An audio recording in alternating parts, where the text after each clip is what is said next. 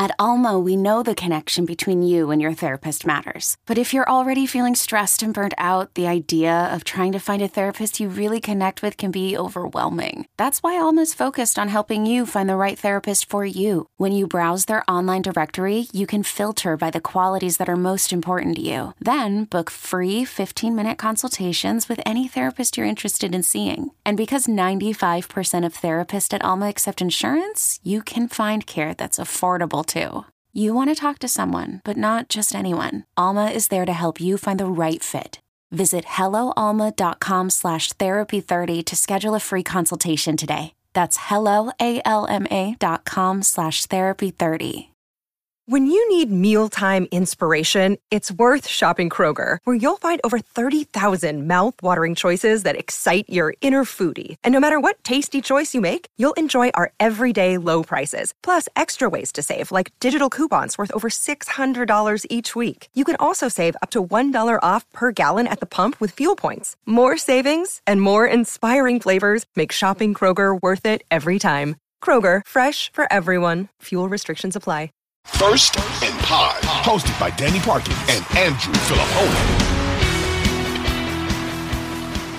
I heard Howie Long say this about the Raiders and their game against the Texans, that this is like a good 1-4 team. Like as an ambassador or as a face of the Raiders, like they, even though their record sucks, they like their team. I think the Colts a few years ago started 1-5. And made the playoffs with Frank Reich and Andrew Luck and rallied. That the Raiders think that they should be much better than their record and they can actually turn their season around. You buy that? They turn their season around feels unlikely because of division and conference. But like I've got one survivor team left in the circa 6 million guaranteed, and I've been advocating in my little group that we bought in with for the Raiders because of a lot of what you said before the idea of turning their season around. I mean, I 5-point loss to the Chargers, 6-point loss to the Cardinals, 2-point loss to Tennessee, 1-point loss to the Chiefs, beat the Broncos by 9. So you're talking about 4 losses, 3 of them on the road, all 6 points or less, none against bad teams. So, yes, they could be 5-0, and they're coming off a bye and they're at home. So, yes, they are better than their record indicates. They have had some tough one-score game, razor edge of the NFL, tough luck. Yeah, they're not and Jacobs looks amazing. Like they're running for 5-point-something yards per carry as a team. With an awful offensive line. Yeah. So like Jacobs looks great. Devontae looks great. Renfro, you know what I mean? Like, so the pass rush has not been there. What they thought with Chandler Jones opposite Crosby, that hasn't worked. And pass protection hasn't been there. Carr's been taking too many sacks. So they're a flawed team. And there's a reason that they're losing these close games. And McDaniel has not proven to be a difference maker as a coach or a game planner, but there's not a team I like more in Survivor this week. I expect them to get the win. Yeah, I don't trust them. They remind me a lot of some of those years there where the Chargers with Phillip Rivers would start the season with a horrible record, and they almost like every game they'd be down like 10 points with 5 minutes left, and Rivers would have to pull a rabbit out of a hat. Or for the whole season, they'd be like 2-6, and they'd have to fight to get to like 8-8 or 9-7 to try to backdoor their way into the playoffs. But they had weapons on offense, and they had a good quarterback. And that's kind of how I look at them. Like, I think when you ran down those games, for me, for whatever reason with that team, my reaction isn't they're due or they've had bad luck. It's been, well, these are the Raiders, and they find a way to lose games like that. So yeah, no, and I mean, until proven otherwise, I guess that's fair. But like, we know that Arizona loss was super fluky. That Arizona loss is one of the 3 weirdest results of the season, probably. 2 fumbles and Renfro fumbled twice in a row. Yeah, you know what I mean. So that's one of the weirdest games of the year. Chargers in the opener got sacked 100 times and lost by 5. Lost by 1 Monday night in Arrowhead. Crazy game. Like, I feel you, but I'm not saying they're good, but I do think they're better than their record is. We only have a couple of games left here on this slate.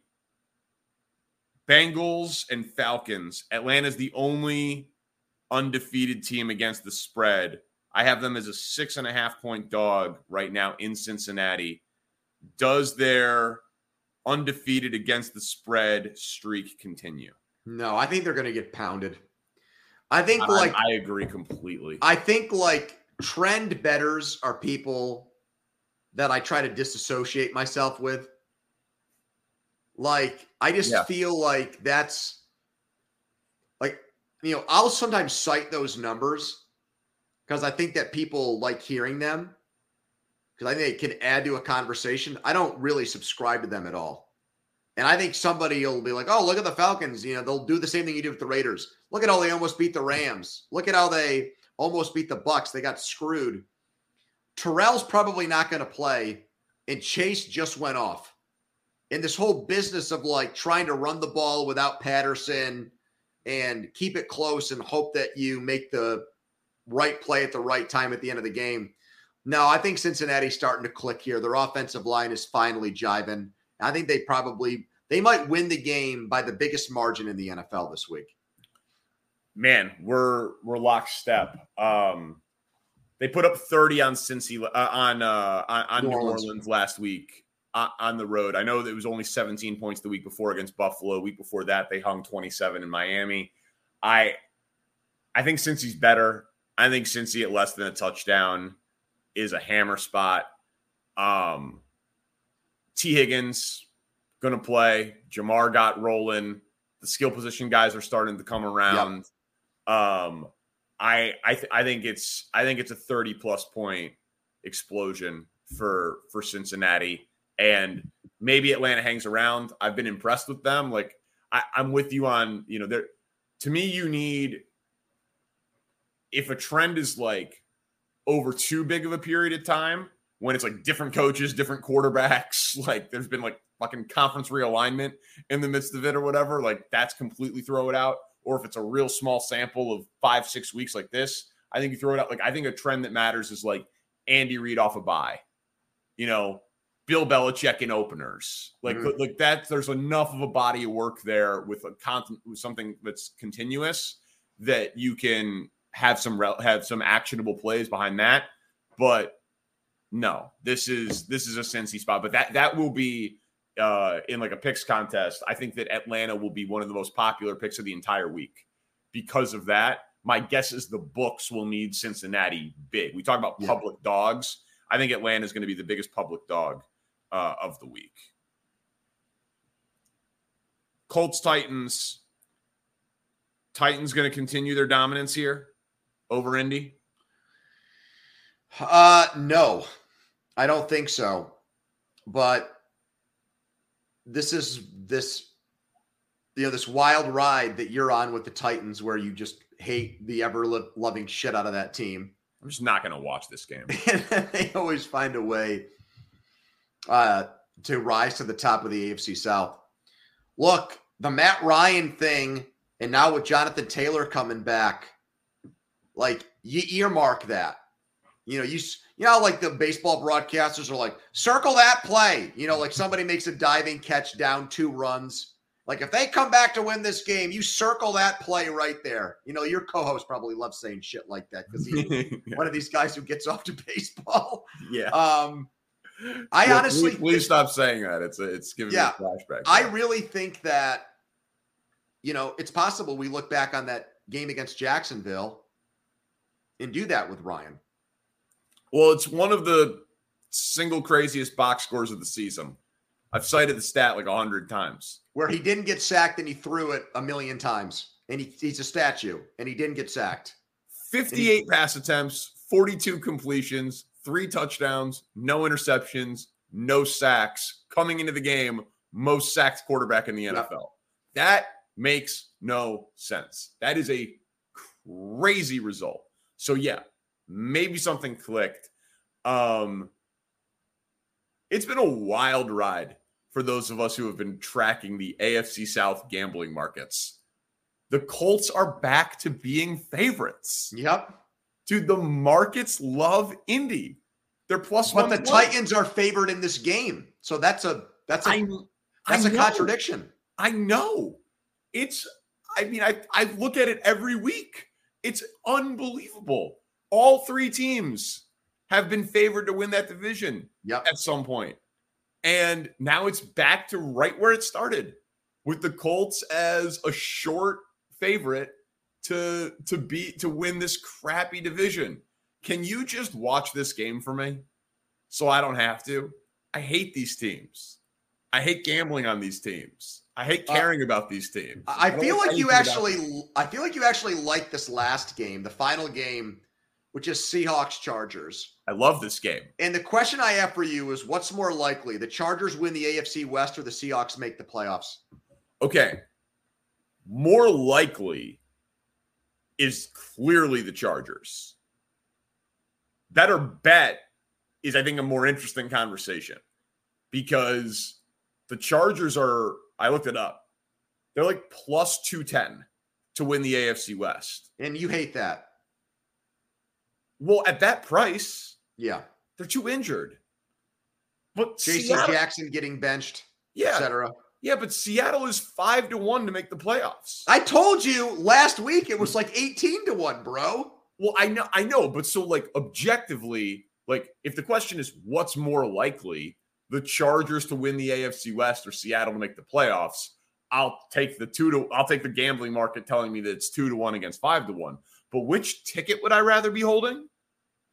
Like a 2-1 Chargers ticket or a 5-1 Seattle ticket? I still think there's more value on the 5-1 Seattle ticket. But if you hadn't looked that up on your own, would you have thought that off the top of your head? That the odds were priced that way? I didn't think so. No. But how many NFC teams are we definitively saying are making the play, right? Like, okay. Philly. Dallas. NFC North winner. NFC South winner. Well, that'll be Tampa. Right. Tampa. Almost by default. Yep. NFC West winner, which probably is not Seattle. You're at 5 teams right now. Right. So what are the chances that Seattle is 6 or 7 in the NFC? Are favored against the Giants next week. I mean, even though there's a big difference in record right now, that would be a big one. That would be a swing game in their favor. Arizona. Man, I'm telling you right now, this Kenneth Walker kid, I think he's getting a late start, but I like tickets on him to win the Rookie of the Year. Because if he follows up what he did last week and they start winning games because, you know, he adds to the Geno Smith narrative and they become a big juggernaut offense, that's not a hard award, right? That's a wide open award. Right, it is. Now. I don't even see it posted right now at the site that I'm looking on. Because I think Olave Thursday night had another game and that kind of. Oh factors. yeah, so they haven't reposted the numbers. Okay, that makes sense. But dude, he's good. He's a really good player. Yes, and he wants the ball a lot. He's durable. Do you know what the number was? I think he was like worse than 20-1. Oh, okay. This week. All right, interesting. Yeah, I'll look at that in the morning and see if I can get in there. It's weird about the Chargers, man. I was such a big Brandon Staley guy, and now I find myself wondering if, like, I talked myself out of one of my number one rules, which is you want an offensive coach, period. Like, Belichick's the exception. The other guys that get love for it, one with Hall of Famers.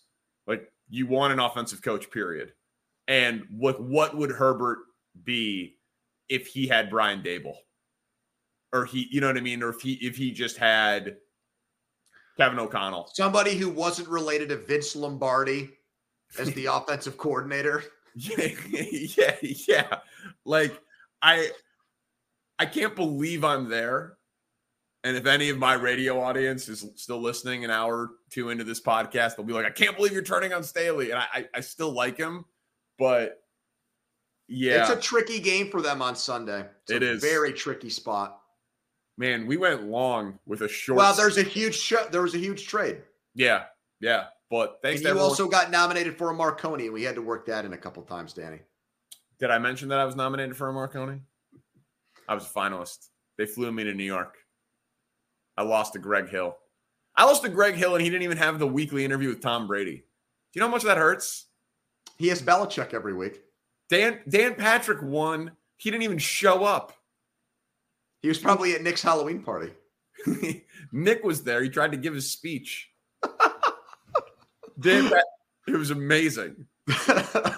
I'll see you, dude. Great stuff. All right, man. Sunday night. All right, I'll talk to you Sunday. Thanks to Spencer Ray. Subscribe, rate, review, First and Pod.